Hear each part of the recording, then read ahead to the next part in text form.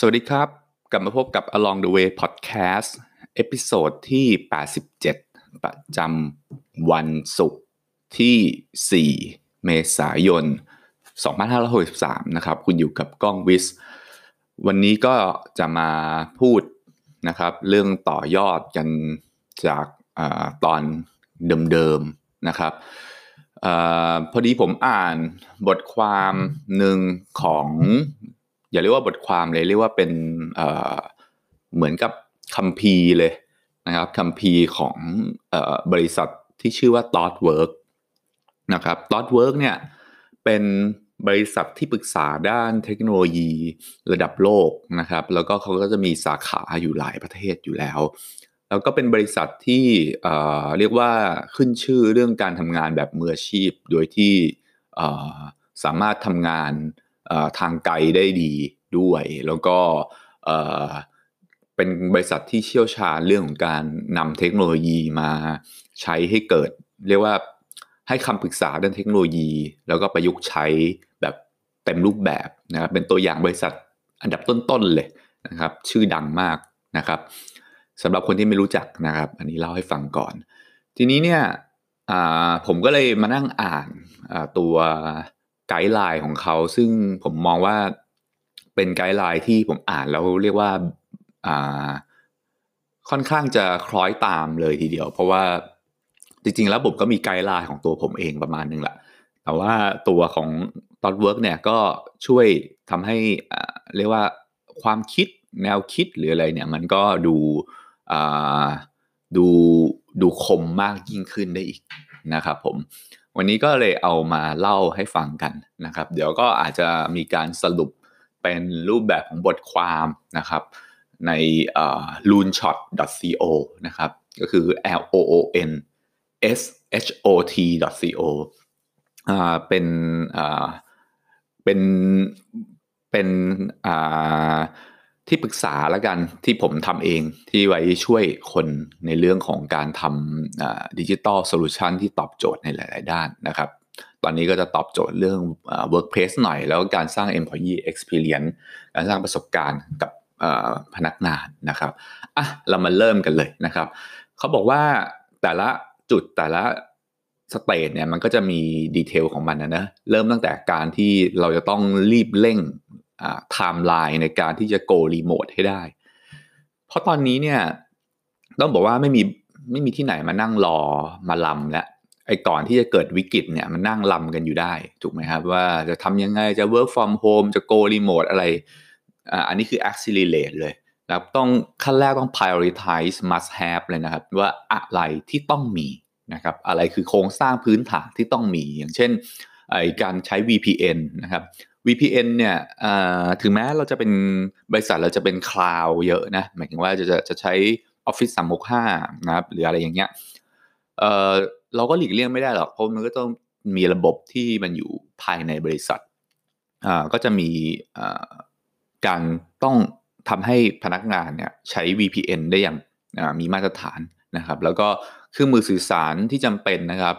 headset ก็คือหูฟังนะครับcamera ที่จากกล้องหรือซอฟต์แวร์เนี่ยไอ้ตัวเนี้ยต้อง provide ให้ไม่ใช่ให้ไปพนักงานไปใช้ตามมีตามเกิดนะครับไม่ถูกแล้วก็ให้ทำให้แน่ใจด้วยว่าพวก critical service ต่างๆที่จะต้องจัดหาให้ตอนที่เขาอยู่รีโมทเนี่ยนะครับอย่างกรณีของ ThoughtWorks เป็นบริษัทแนวซอฟต์แวร์เขาก็จะมีพวกงานด้านซอฟต์แวร์ของเขาอะจะเป็นไอ้พวกของ developer นะฮะอันนี้ผมไม่พูดแล้วกันคนงงต้องแน่ใจต้องทำการคอนเฟิร์มแน่ๆนะครับแล้วก็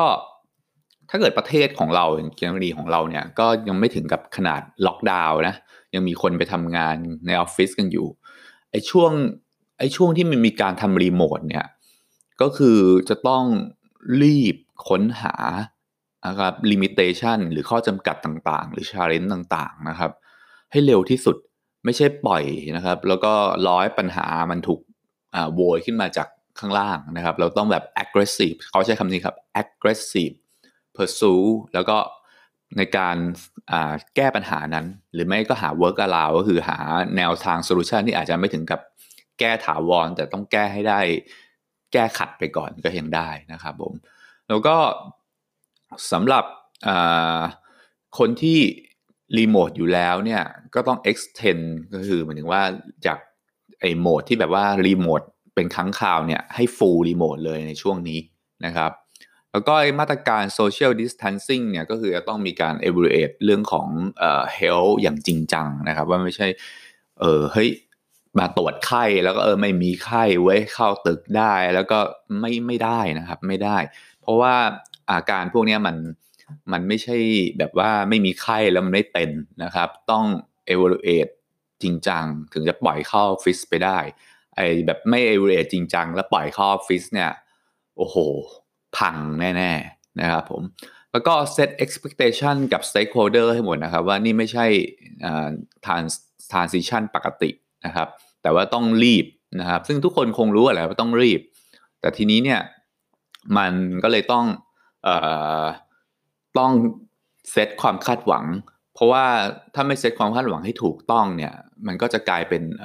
มีความคาดหวังที่สูงไปหรืออะไรอย่างเงี้ยนะครับต้องให้แน่ใจก่อนว่าตอนนี้มันเกิดอะไรขึ้นอยู่แล้วก็สเตจถัดมาเมื่อกี้เป็นสเตจที่1นะของการ go remote นะสเตจถัดมาเนี่ยก็คือทีมที่ยังต้อง require เรื่องของหรือต้องการที่จะ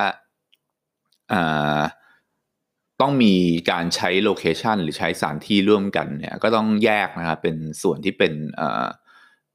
เรียกว่า blue green เรียกว่ามีการแยกสับย่อยทีมนะครับเพื่อในการลด chance ในการที่แบบว่าเฮ้ยมันมีการติดกันได้คือเรียกว่าต้องมีการจัดวางรูปแบบของการรวมตัวกันแบบหมายถึงว่าถ้าเจอตัวเป็นๆเนี่ยฟิสิกอลเนี่ยต้องแยกให้ชัดเจนนะครับแล้วก็โฟกัสนะครับโฟกัสเรื่องของการทำให้ทีมที่อยู่รีโมทเนี่ยเป็นเรื่องธรรมดาปกตินะครับไม่ใช่ให้รู้สึกว่าเฮ้ยคนที่อยู่รีโมทนี่มันก็คือรีโมททีมอะไรเงี้ยแต่ว่าต้องทำให้way of work ก็คือวิธีการทำงานเนี่ยมันคือเป็นโซเชียลนอร์มเป็นปกติไปเลยให้ได้นะครับแล้วก็มีการตั้งเรื่องของการเทรนนิ่งเรื่อง remote collaboration tool หมายความว่าพวกเครื่องมือสื่อสารต่างๆนานาเนี่ยนะครับนะโดยเฉพาะการประชุมแบบใหญ่ๆหรือการประชุมวางแผนการโชว์เคสนะครับพวกนี้เนี่ยต้องมีการเทรนนิ่งอยู่เป็นสเกจดูเลยนะครับเพราะว่าแม้แต่ขนาดคิดดูแล้วกันแม้แต่ขนาดบริษัทระดับ ThoughtWorks เขาก็ยังทำนะครับนับภาษาอะไรกับบริษัททั่วไปนะครับผมแล้วก็ต้องมีการallocate resource ในการนะครับช่วยเรื่องของ help desk นะครับ help desk ที่คอยตอบคำถามตอบปัญหาต่างๆแน่นอนว่าการมาเซตทุกอย่างต้องทำงานจากรีโมทเนี่ยมันจะเกิดปัญหาแน่นอน 100% นะครับ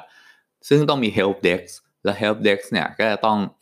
เข้ามาช่วยเหลือซึ่งตอนนี้อาจน่าจะไม่พอแน่นอนนะครับผมถัดมาสเตจที่3เนี่ยก็คือหลังจากทำ2สเตจแรกแล้วเราก็จะ migrate ทั้งหมดเนี่ยไปเป็น remote work นะครับแล้วก็มีการทำการเรียกว่า conduct นะครับหรือไม่รู้บางทีผมติดภาษาอังกฤษซะจนจำภาษาไทยไม่ได้ให้กับอย่าหาว่าก็ได้ ให้กับเรียกว่า stakeholder ก็คือผู้ที่เกี่ยวข้องนะครับทั้งพวก management เนี่ยนะครับในการที่จะประเมินนะครับความมีประสิทธิภาพความมีproductivity นะครับก็คือประสิทธิภาพและประสิทธิผลนะเอางี้ดีกว่านะครับของการสื่อสารต้องมีการ assess มีการประเมินอยู่ตลอดนะครับแล้วก็ conduct ในลักษณะที่ว่าดูกับทั้ง whole team ก็คือทีมแต่ละทีมแล้วก็ต้องมีเรื่องของ one on one feedback mechanism นะครับก็เรียกว่าfeedback แบบ1 ต่อ 1นะครับในการที่จะ identify เรื่องของอะไรที่มันเป็น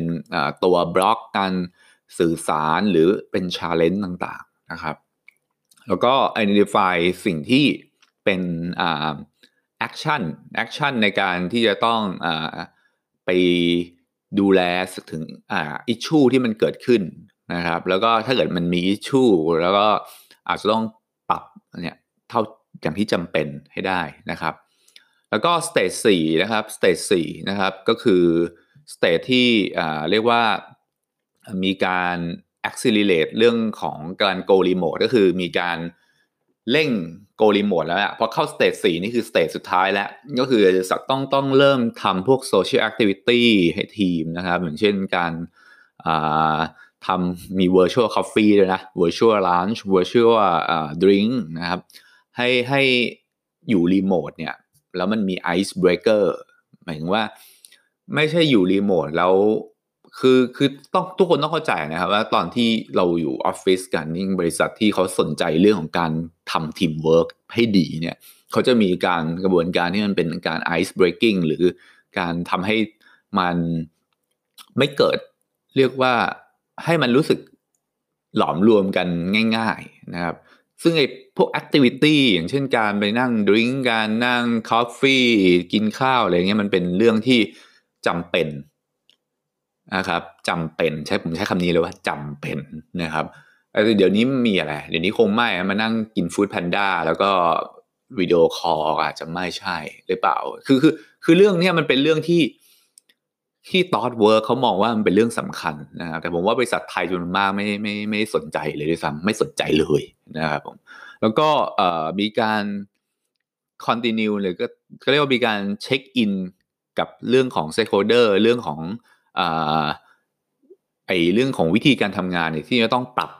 ไปเรื่อยๆนะครับเพราะว่าแน่นอนว่าพอเรา go remote หรืออะไรเงี้ยมันไม่สามารถที่จะเซตได้สมบูรณ์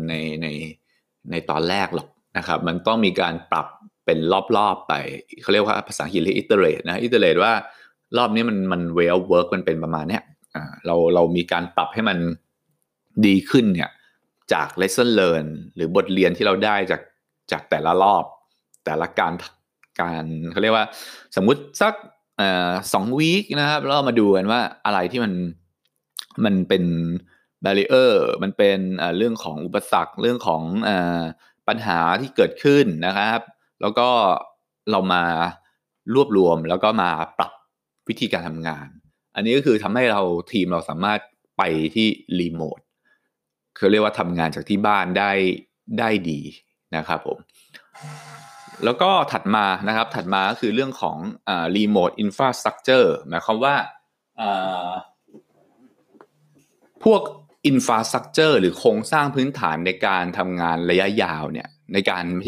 การทำงานระยะไกลเนี่ยก็คือการทำ work from home เนี่ย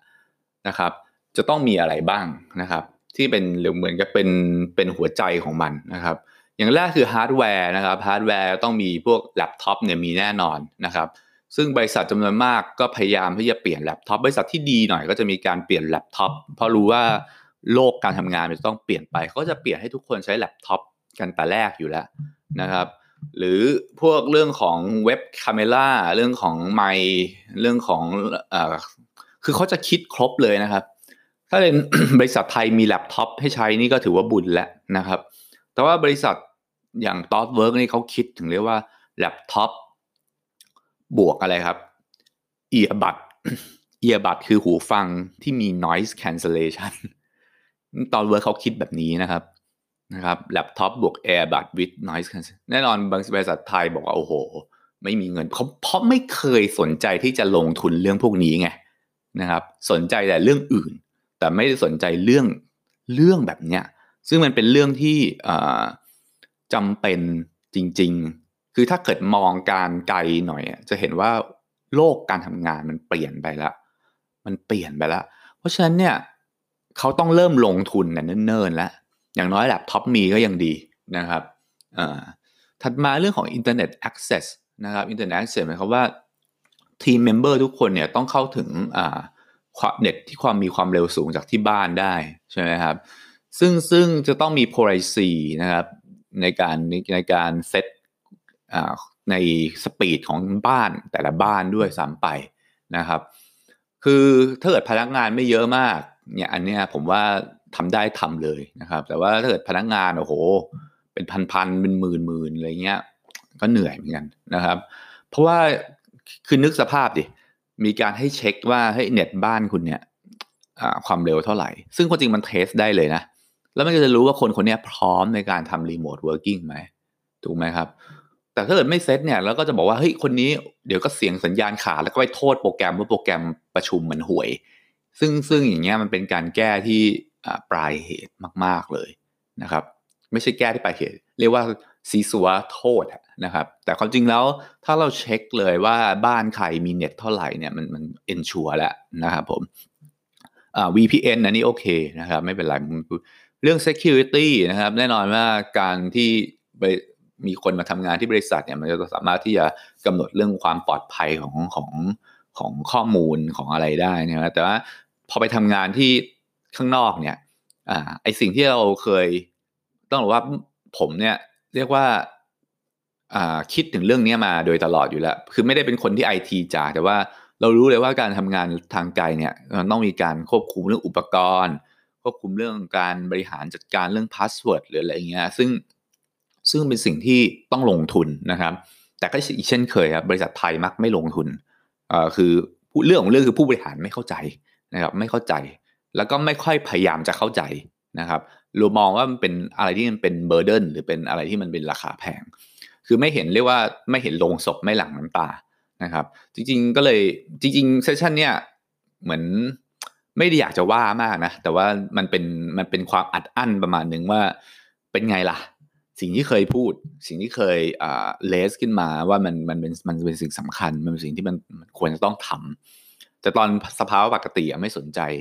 นะครับไม่สนใจเลยอย่างเงี้ยมันเป็นสิ่งที่น่าเสียดายเพราะว่าจริงเราคิดให้แล้วคิดให้ครบแล้วว่าเฮ้ยเรื่องเนี้ยเป็นเรื่องที่สำคัญนะครับผมก็เลยคิดว่าแน่นอนมันไม่ถูกแหละเรื่องงานพวกนี้มันไม่ถูกแต่มันต้องจำเป็นต้องทำเพราะไม่งั้นจะเกิดปัญหาที่บานปลายแน่นอนถ้าคุณไม่สามารถควบคุมความปลอดภัยของเรื่องของข้อมูลเรื่องของอุปกรณ์ได้นะครับผมนอกนั้นก็จะเป็นเรื่องของอะไร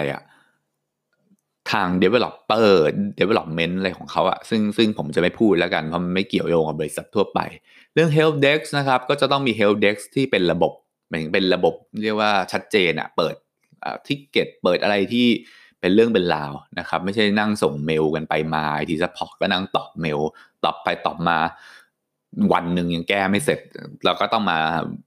ใช้โปรแกรมอะไรนะเขาเรียกว่าอะไรนะไอทีมวิวเวอร์ใช่ไหมแล้วก็ใช้ตัวฟรี นะฮะ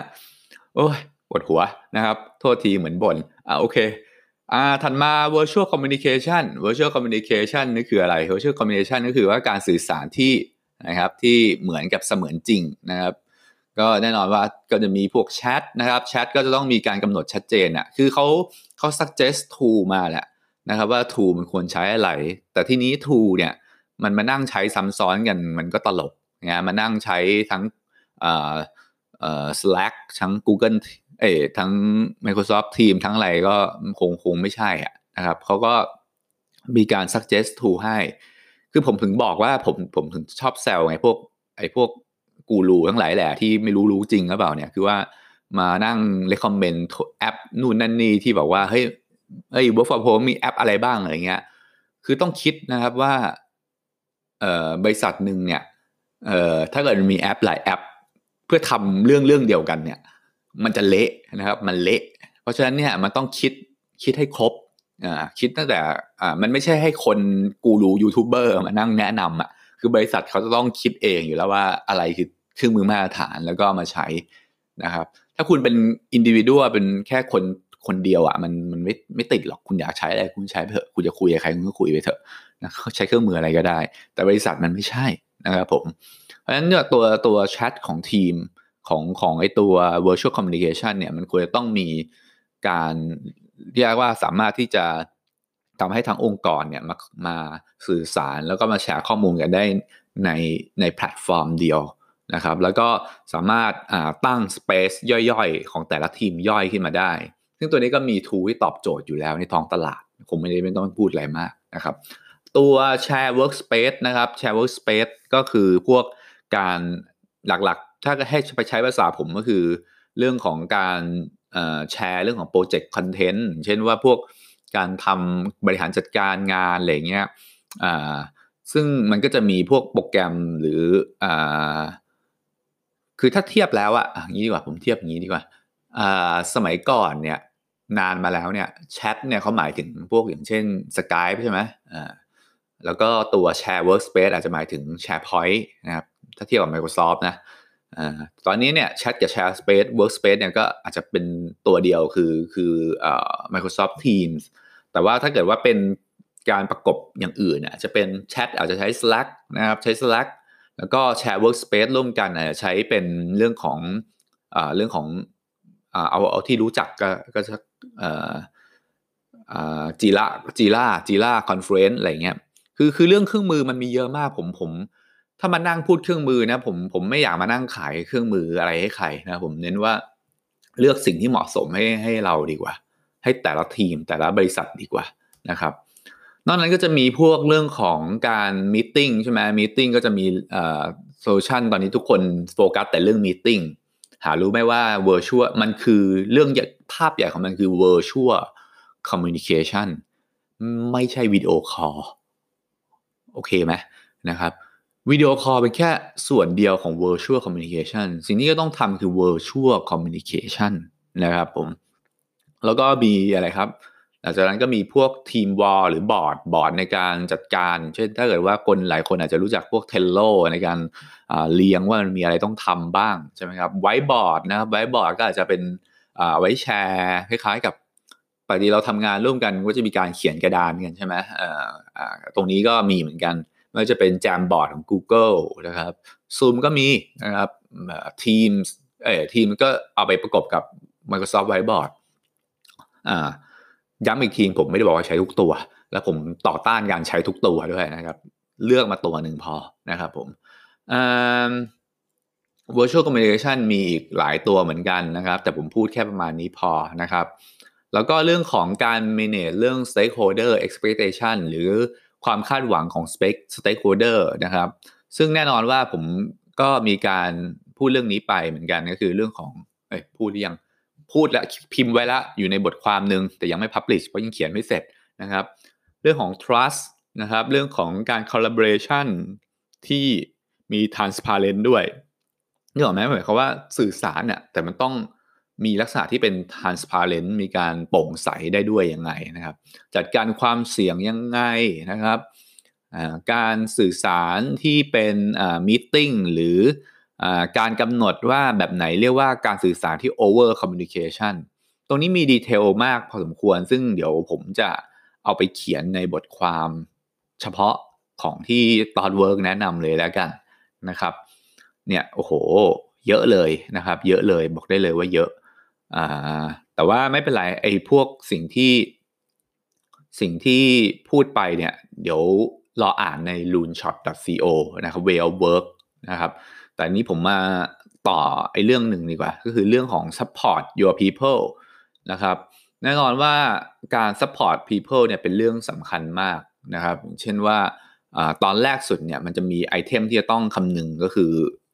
เรื่องของอะไรครับเรื่องของอย่างแรกคือon board